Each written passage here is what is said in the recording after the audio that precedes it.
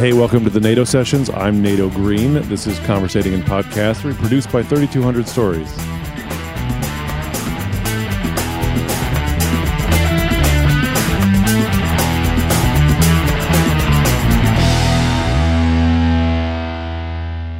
Today's episode, I talked to Kenny Hotz, and I taped the episode a little while ago, but I just got back from a trip to Los Angeles. And being in Los Angeles, Kenny Hotz is an interesting dude to me, being in Los Angeles, because like show business is not designed to promote the greatest geniuses or the most interesting ideas or the best talents. They really have an organizational culture that's evolved to find the people who are most desperate with the least boundaries.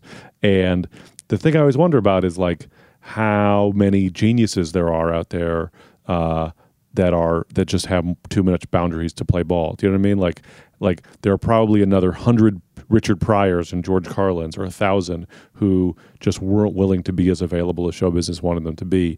And Kenny Hotz is kind of one of those people. Like, he did it his own way, and he knew what he wanted to do and what he was willing to do, and was not willing to do other things. And he has done great work and continues to do great work and has ideas, but is not trying to destroy himself and his life in order to fit in someone else's machine. And I really respect that, and I really enjoyed talking to him and hearing about that journey. My guest today is Kenny Hotz. Americans know him mostly as Kenny of Kenny vs. Spenny, that ran for 7 seasons on Comedy Central. He also had a show called Testes that ran for 1 season on FX. He was a writer for South Park.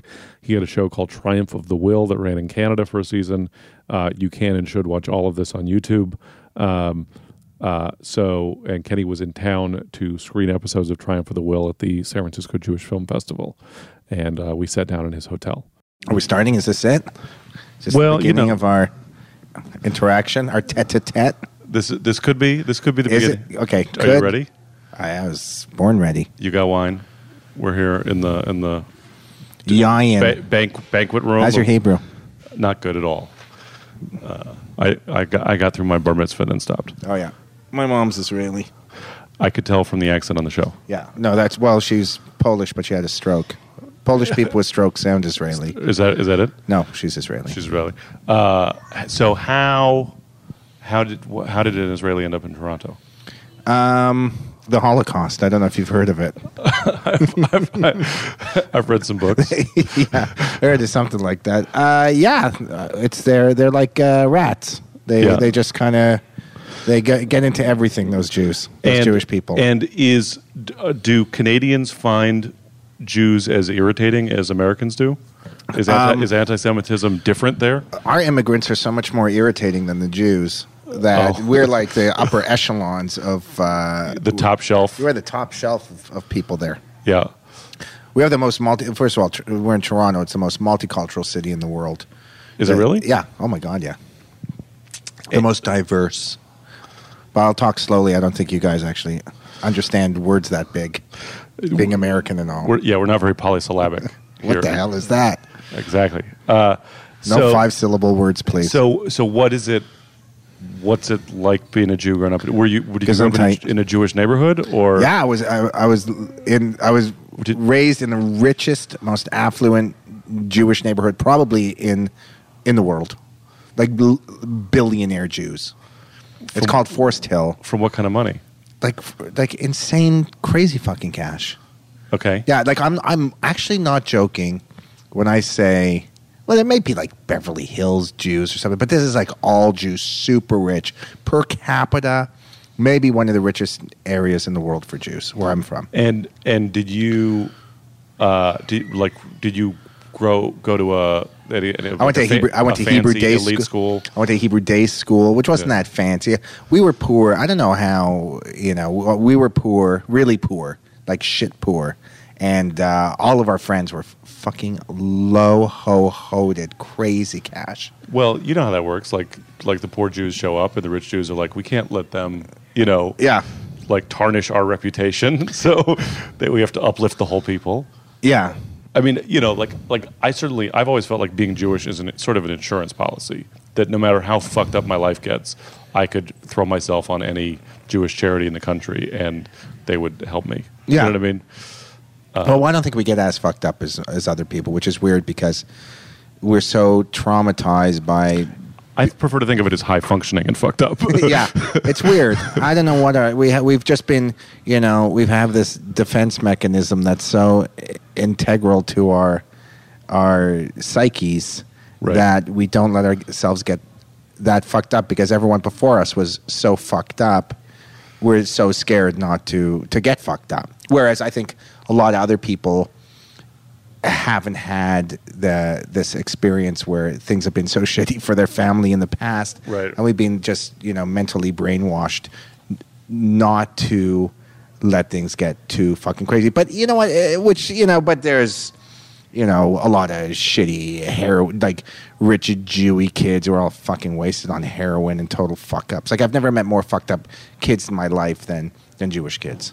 Well, and scary, fucking crazy, shitty people, and some amazing.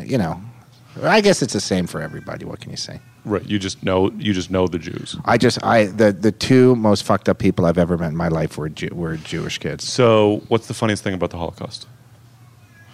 It was a gas. The funniest thing about the Holocaust is, well, I wouldn't say the funniest thing, but I would say the most relevant thing, or what people don't realize, is there would be no Israel if it wasn't for the Holocaust. So some people think that God created something that was so horrible so that they could have Israel. Because if there wasn't a Holocaust, there'd be no Israel. 100%. No fucking way in hell would there be an Israel if it wasn't for shitty Hitler. Or Shitler, as I call him.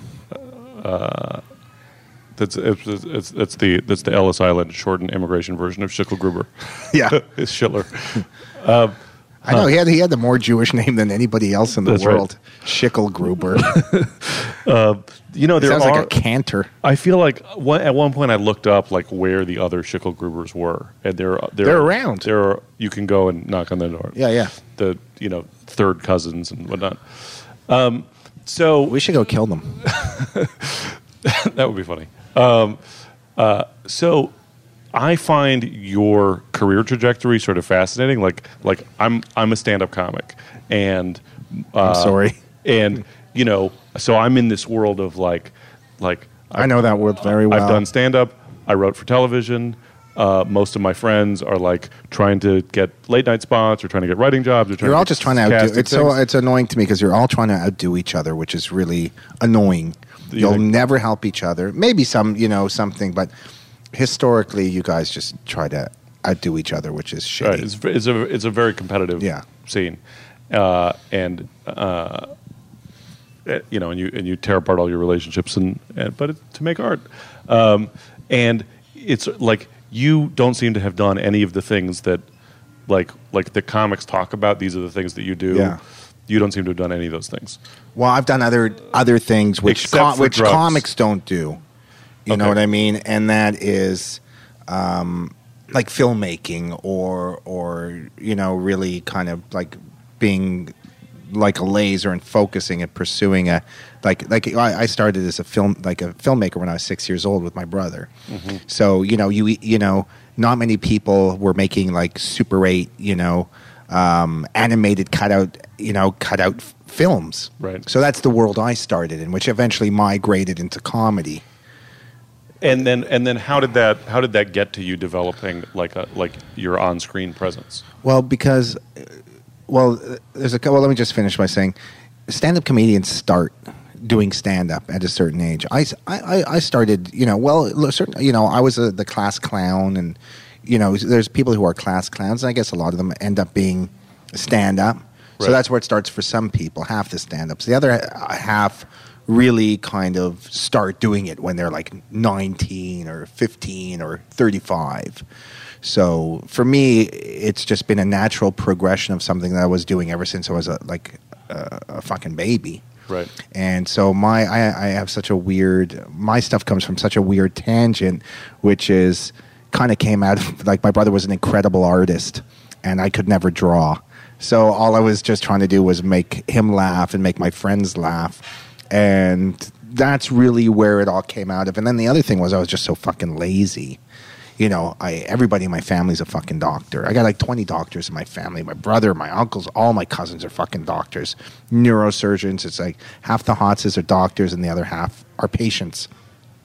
And the funny thing is now that, my brother's a doctor and I'm my mom's favorite.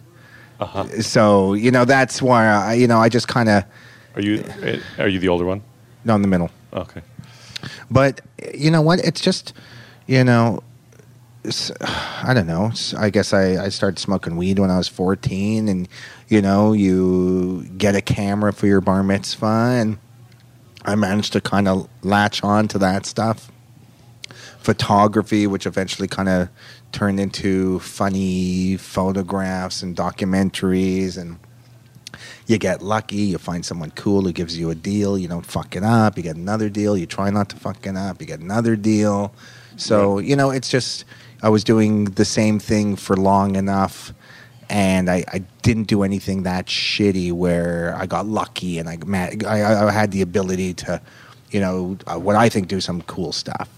Which and being in Canada, which is totally different from America. In Canada, the system is the government pays you to actually make art. Right. I wanted to ask about that because, like, as someone who is a victim of the American healthcare system, mm-hmm. I sort of gaze longingly at like countries that have national healthcare, and just imagine that alone would give more people more ability to afford to pursue creative lives and allow more diverse kinds of people to try it. Because you're not like, well, I have to keep this job to get my healthcare. So there's healthcare and art subsidies of some sort. Yeah, but healthcare, like you guys have better hospitals if you're rich. Healthcare, it's like, what? You don't go to the hospital? Don't fucking eat 5,000 cheesecakes a day. You don't smoke cigarettes. Don't be a morbidly obese fucking piece of shit that eats at McDonald's every day. There's certainly, there's advantages and disadvantages in every society and culture. And, like I lived in America for 10 years. People are profit motivated, so there's way more opportunity, and you can make it, and you can be fucking huge, and you can be anything you want. It's not really like that in other countries. Are you like the richest person in Canada just off of international distribution of Kenny versus Spenny? I would love. We got douched. It wasn't. It's not that much cash, but I am certainly probably the coolest guy on television in the entire country, and that's not even bullshit.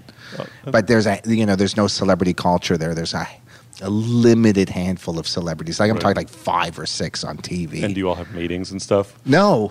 We I don't know. In Canada, they have this "we want you to fail" mentality.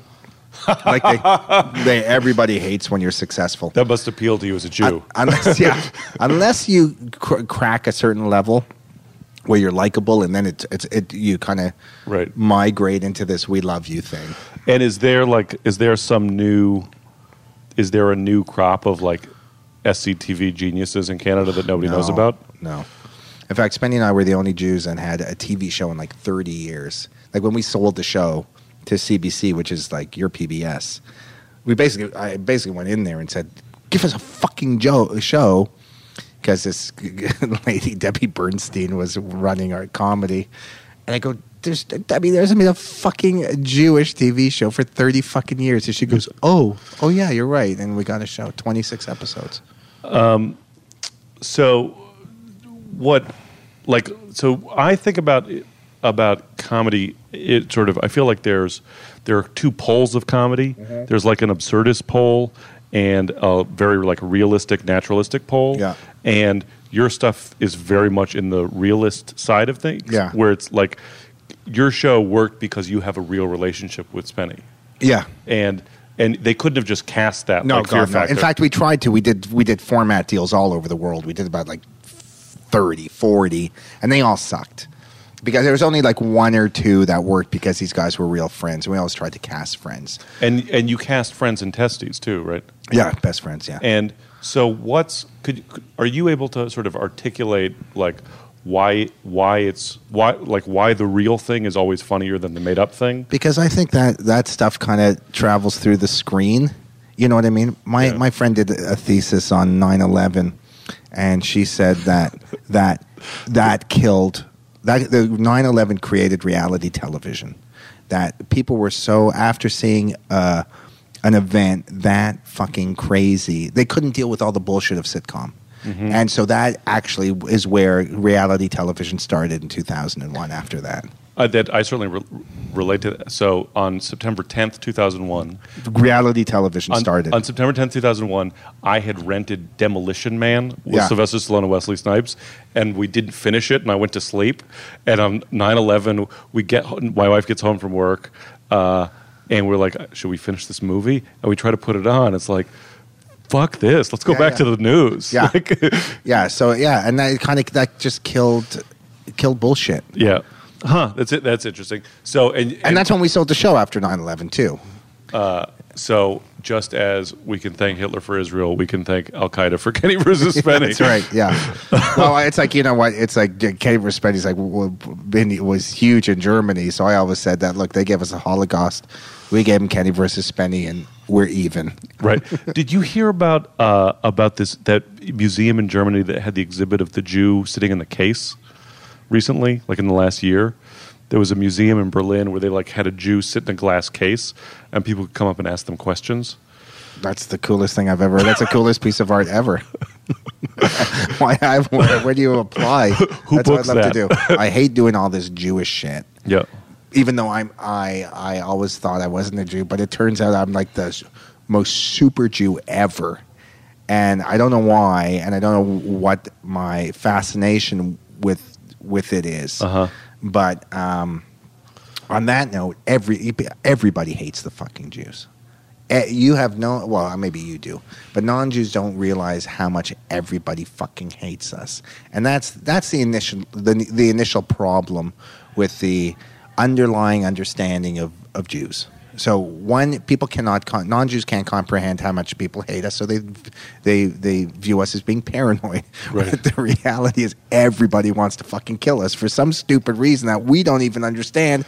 I have no idea what it is. Well, there are regional variations to it. Like I grew up here, and around here, it's sort of like because you had all the best dead tickets. Well, there's definitely a vibe of like, I can't put my finger on it, but I just don't like you. You know. Well, it's because you guys all saw, seriously, 300 Dead shows and didn't have to work, and nobody understood how you could get in a fucking VW and go see every Grateful Dead show. That's a little bit before my time, but there were some freedoms or abilities for. Well, I don't know. Listen, L.A., California, right? It's weird. So the other thing that I was thinking about watching your shows is that like I feel like the only kind of timeless humor is physical humor. Yeah. My humor is kind of heady and like the most well crafted, pithy, insightful riff is never going to be as funny as someone falling down or someone getting hit by something. You know what I mean? Yeah. Why is that? Because people are cruel, and you know what? People are mean and they're cruel, and we're instinctually built so that when we do better from somebody else, we get our synapses spark and say, "Okay, that's good. That's what we're doing," because we have survival instincts. Mm-hmm. So when you're running for a banana and your shitty friend slips and he doesn't get the banana and you get the banana, we get pleasure from that because that's how we survive. So I think there's these integral, primal, things that we all kind of are forced to abide by, which all animals abide by, and it kind of fucks up the reality that we want to be nice and moralistic and not just not be assholes. And so from some of the stuff I was reading, it sounds like Kenny versus Spenny sort of gets compared to Jackass a lot, which I hate. I hate that. It's not Jackass at all. It's not Tom Green or Jackass. Those are a series of unrelated vignettes that have no narrative thread, that have nothing to do with anything. Kenny versus Spenny is the first reality sitcom. It's got a beginning, a middle, and an end. It's a story about two best friends who destroy their relationships for fame and fortune. And how did you go into did you go into Kenny versus Spenny knowing that was how you were going to structure it? No, we were fucked. I look here, watching interviews with like Larry David talking about Seinfeld, how he had nobody. I feel like nobody has any idea what the shows are, and you either get lucky or you're unlucky. And I think we were very lucky. I think we managed to do something, and I'm not saying I'm a genius for it. I think it's an accident. Like, we managed to do something that people liked, and we kept doing it. Right. And the more, and the sad thing was the more that Spenny and I hated each other, the better the show got. Unlike other series, that the more that the creators hated each other, the shows got a lot shittier.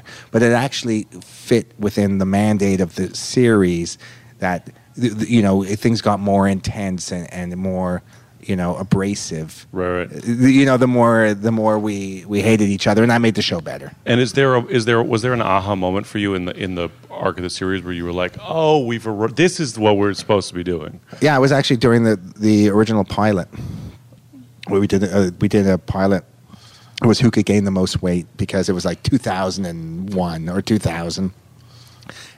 It was the initial start where America was realizing their obesity. Like, this was like 14 years ago, and the whole obese thing started with McDonald's, and like, I know Super Size Me, that fucking dick.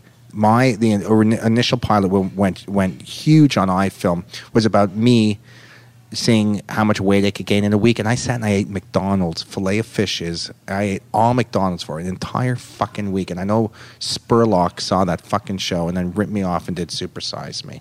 Not that I didn't rip everybody off, but I'm just saying. So, no, you know what? It was like, it's like photography or stand-up. You do something, people laugh. You do something, people don't laugh. When you know instinctually that when you do something and it's a funny joke, you're like, oh man, I got a funny joke. When a photographer looks at his contact sheet and he's got his 36 pictures on it, nobody needs to tell him what pictures are good. You'll look at it and say, whoa, oh my God, there's one fucking picture which is amazing. And I think the same thing happened. Like, and how do I do more like that one? Yeah, and so what, you start honing your craft and you do stuff, you say, oh shit, that was funny, and I knew it was funny, and then I would start doing more things like that. It's really just opportunity and luck, And having a good sense of humor and having instincts, having a network or a producer who will let you have the time to figure that out. Or someone stupid enough not to realize what you're doing and giving you and you taking advantage of them, which was our situation. I read you describe Kenny versus Spenny as a microcosm of male psychosis. Yeah. What do you mean by that? Matt and Trey said that. So which is right, but I think women really ended up loving the show, and we never thought in a million years women would love the show. And I think what they loved about the show was our two separate personas.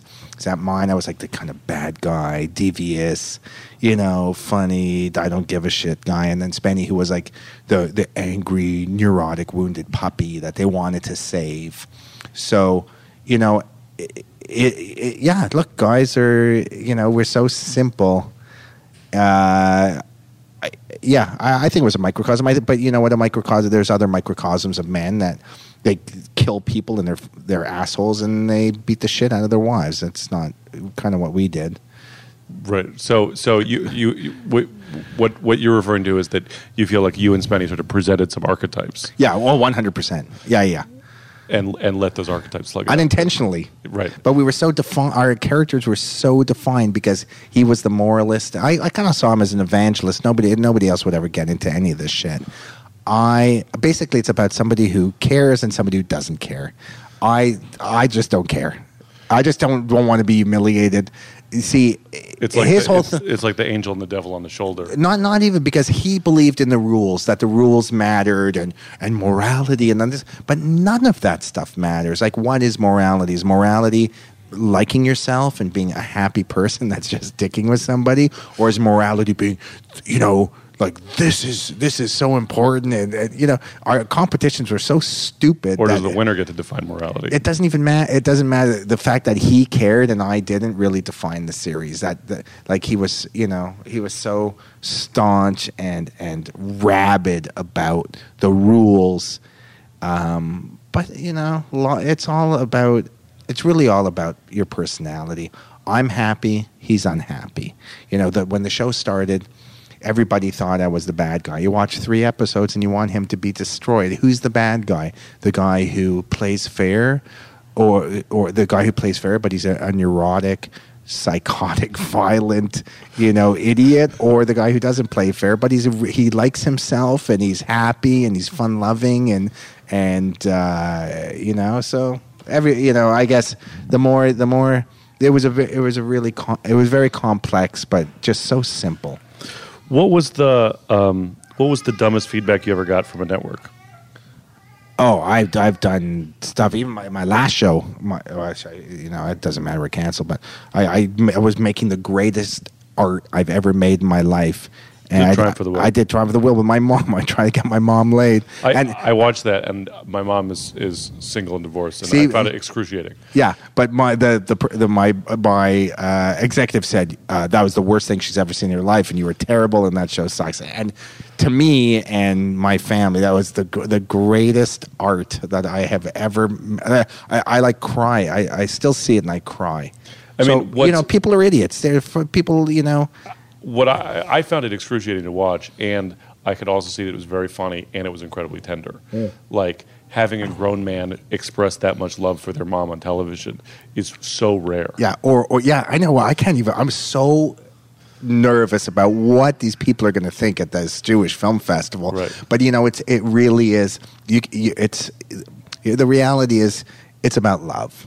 The underlying broad stroke is love. When has a son ever made something about how much he loves his mother? Right. And you know, these women, they want to be loved more than anything, and you know, they won't be. So the fact that I was trying to get my mom to be loved, I thought was very unique. And I also watched the Building a Mosque episode. I actually don't like that show. It's the worst of the series. Really? The Jews don't come off looking very good in that one either. You know, who fucking cares? The Jews, there's nothing, you know, we're fucked. We're so fucked. Israel's gone. All the Hasids are taking their cash and moving to India. There's no way we can, listen, things may change, but we're fucked. There's 3 billion Muslims, 11 million Jews or something retarded. We're fucked. There's who cares? People have, I always thought I was going to be a pariah in the Jewish community for shit.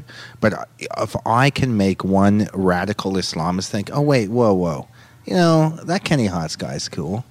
If I can make them think like that, fuck what the Jews think. Mm-hmm.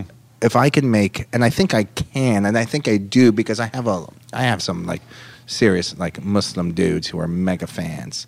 I think if I can reach my tentacles that deep into their culture and give them one Jew that they think is all right, I think that's worth way more than a bunch of pissed off ladies at like the San Francisco Film Fest. You know what I mean? Oh, right. Well, so just FYI, the San Francisco Jewish Film Festival has a long history of people being pissed off about things related to Israel. Good. Well, what are they fucking doing for it? They live in San Francisco. Yeah, they're sitting there. They're sitting cooking bacon with their making bacon with their cousins. That's what they're doing. That refers to me. But that bacon was delicious. Once you've had homemade bacon, there's no going back. Do you know why Jews don't eat bacon? Why? Well, first of all, I heard that there are rabbis that are cool with eating pork. That there's a few reasons why pork is unkosher. One is because pork spoiled in the desert. They were in the desert. They couldn't eat it. It was a health factor. The second thing is that pigs are filthy animals, but because they didn't have the water to spare in the desert. But now, because there's refrigeration and there's a lot of water for the pigs to wash themselves in Israel, some rabbis believe that pork would be kosher.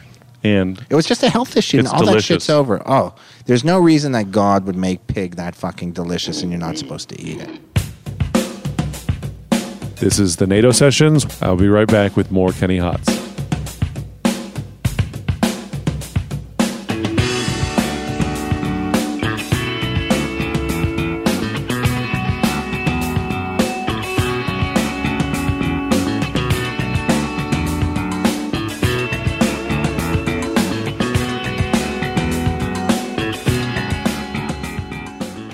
how did you meet Trey and Matt? How did that relationship come about? You know what's so weird is that we had a show on Game Show Network, and a guy named Kyle McCullough, who was one of the head writers for South Park, was watching it and brought it to Matt and Trey, and we had no idea, but supposedly South Park Studios stopped whenever Kenny vs. Spenny was on the Game Show Network, and those guys are working. It all stopped. It went on the monitors. Everybody watched the show, and then they went back to work. And just through a matter of circumstances, Spenny met them on an airplane, and they were like, you're our favorite fucking show. And next thing you know, I was kind of sitting, consulting on South Park. And it was, you know what, just luck, fucking luck. And what did you learn from working with them? What I learned was you got to ride your own wave. One, it did really work out with we all became very, very close friends. And I love those guys probably more than anybody else on the planet, because you have guys who are really that great, like Matt and Trey. They're probably one of the greatest comedic geniuses, like in my demographic, in the entire world. Yeah, I just saw Book of Mormon on Broadway, which is amazing. That Mormon spaz dance in hell was one of the greatest things I've ever seen in my life. Yeah. And I literally was sitting with Matt when I met the guy that were doing Book of Mormon with, sitting there going, "What the fuck are you guys doing Broadway for? Bad move, bruh. Stupid idea." And they're probably splitting $300 million off it. Like, it's insane. Yeah, the thing that was most amazing to me about seeing that show was seeing like that humor going for whatever $300 a ticket on Broadway with this very middle American mainstream. Yeah, but you know what they did? They brought in an entirely, Broadway's dying and dead. It's a bunch of blue hair people. They brought in They brought in an entirely new generation to Broadway. Yeah. You know what they did? Trey knows that, that genre is so much better than those people do that it's fucking embarrassing. Everybody in Broadway should be embarrassed that these guys can go in there and take over the entire fucking country with that. I was in college. It was before South Park was on television, when there was a short, the Jesus versus Santa short, that was like going around the Spirit of Christmas, like Spike and Mike stuff. Yeah. And I was in college in Portland, Oregon, and one of my best friend's dads was the manager of a comedy club in Seattle. And so I got this VHS tape of Spirit of Christmas, and I was just like, "This is one of the first viral videos." And I stood in the lobby of the library of my college, and I would just flag people, and be like, "You guys, I got to fucking show you this thing. Let's go to the video lab."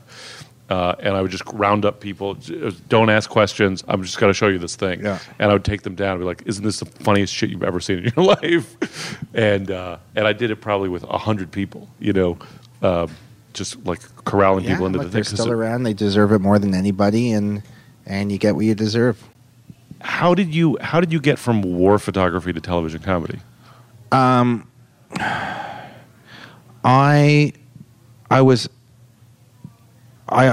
filmo. I love movies. I've always been a film guy. And then for my bar mitzvah, I bought a camera. And it all goes back to the fact that my brother could draw and I couldn't make art. So I used a camera to start making art, like start making photography, because I was so jealous of him, like in a good way. But I was so mad that he could draw like these incredible, like his life drawings, his Michelangelo, like hand, Da Vinci-esque anatomy drawings. He was a shit student like me, got him into med school just because he was a good artist. So I always had this in my face the entire time that my brother is fucking, Da Vinci and I can't do shit. So I picked up a camera and I had a really good eye for photography. And I started doing these journalistic things. I was doing war photography and going to, Waco and, doing all these Jewish, like Auschwitz, Poland, did Ceausescu, like orphans. And like I was doing really fucking great work. And did you set out to document the most miserable things you could find? Oh, totally, because I thought, some editor's going to go through my book, and if he doesn't see, like, babies in gas masks or, Ceausescu fucking, gypsies sucking each other off in a fucking park or Waco or Times Square 2000 or Needle Park in Zurich and all these really fucked up weird places, I'm not going to get shit. So I was doing all of that stuff, and then I kind of moved into documentaries because I was shooting all these bar mitzvahs and weddings with video cameras, and I had them. And then I had a friend, and you know what? Because I just always kind of started making movies, and we were stoners, and we just wanted to do funny shit. So it was a natural progression. I kind of got tired of doing war photography and that stuff, and just started making kind of funny documentaries, and then Spenny and I made one about this homeless foul-mouthed dwarf in Toronto who died while we were making the movie. And then we did a movie called Pitch, which is me and Spenny trying to sell a script in Hollywood. We run up to like Pacino and Neil Simon, and we got like 30s. It's an incredible doc. You got to see it. It's all on my channel. And then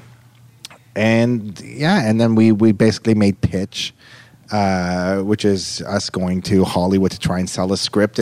But the problem was that during the movie, things were so bad that Spenny and I turned against each other, and we go to like the Dublin Film Festival. And when we were fighting, the fucking Irish, like people started laughing. And we were sitting there listening, go, holy shit, dude! Like fuck, these people are loving us fighting. And then Pitch was really Spenny and I tried to sell a script, and then Kenny versus Spenny was first one to sell the script wins. It was a very small little, twist in the concept. And, we were out there. Celebrity Deathmatch was big. And the Osbournes had just started. And walk in a room, guys are like, oh, you got you versus him? I go, yeah, me versus him. And that's it. We're Jews. I would have sold, Hitler bar mitzvah videos back then. We're poor. I lived in a garage for 5 fucking years in Venice. It was torture. I was 70 G's in debt when I left L.A. I lived in L.A. for 5 years with no car. Spenny was selling guacamole in the promenade of Santa Monica. Like, we were fucked. And then you got the show. We got the show, but we didn't sell it in, we didn't really, it's a long story. We went to MTV and they gave us like 5 G's to do a pilot. We used slide photography. We gave them a slideshow and they said no. And then we sold it to USA Network and we did a pilot. And then they didn't want it, but we took the pilot to Canada. And a friend of ours got us 26 episodes. Then we hit in Canada. We will go to #1 on the CBC, which is your PBS. But they canceled us because we went to #1. It was just too heavy for them.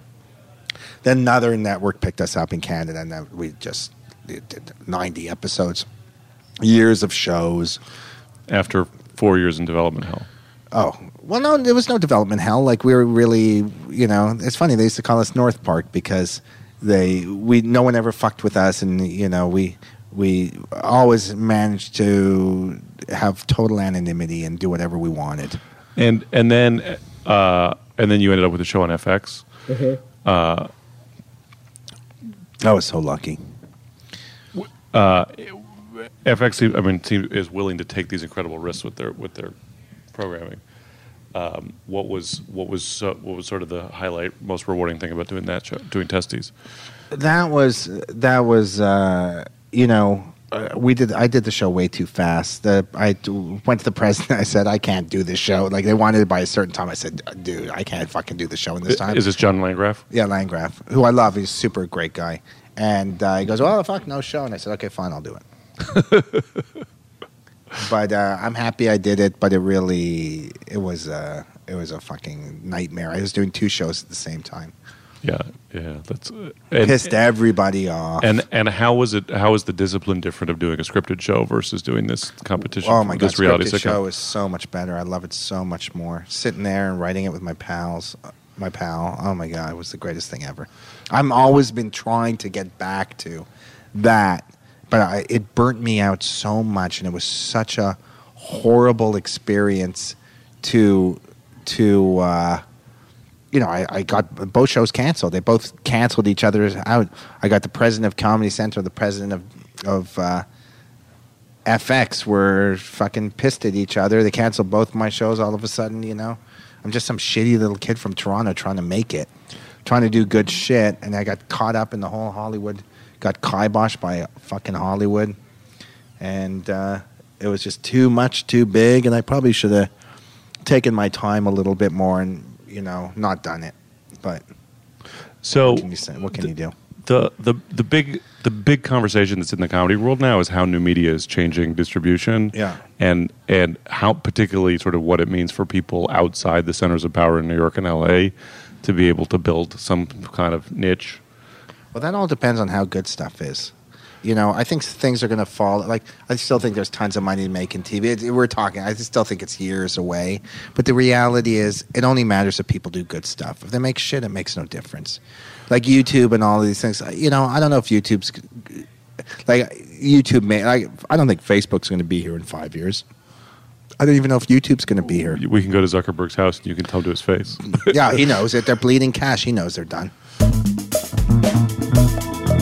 Thank you. This has been an episode of the NATO Sessions. For more episodes, as they become available, go to 3200stories.org. They are now on iTunes. You can subscribe. Please do. And rate and review them and share them and whatnot. You can follow me at NATO Green on Twitter and see me do stand-up every week at The Business at the Darkroom Theater on Wednesday nights in the Mission District. Thanks a lot, everybody. I'm NATO Green.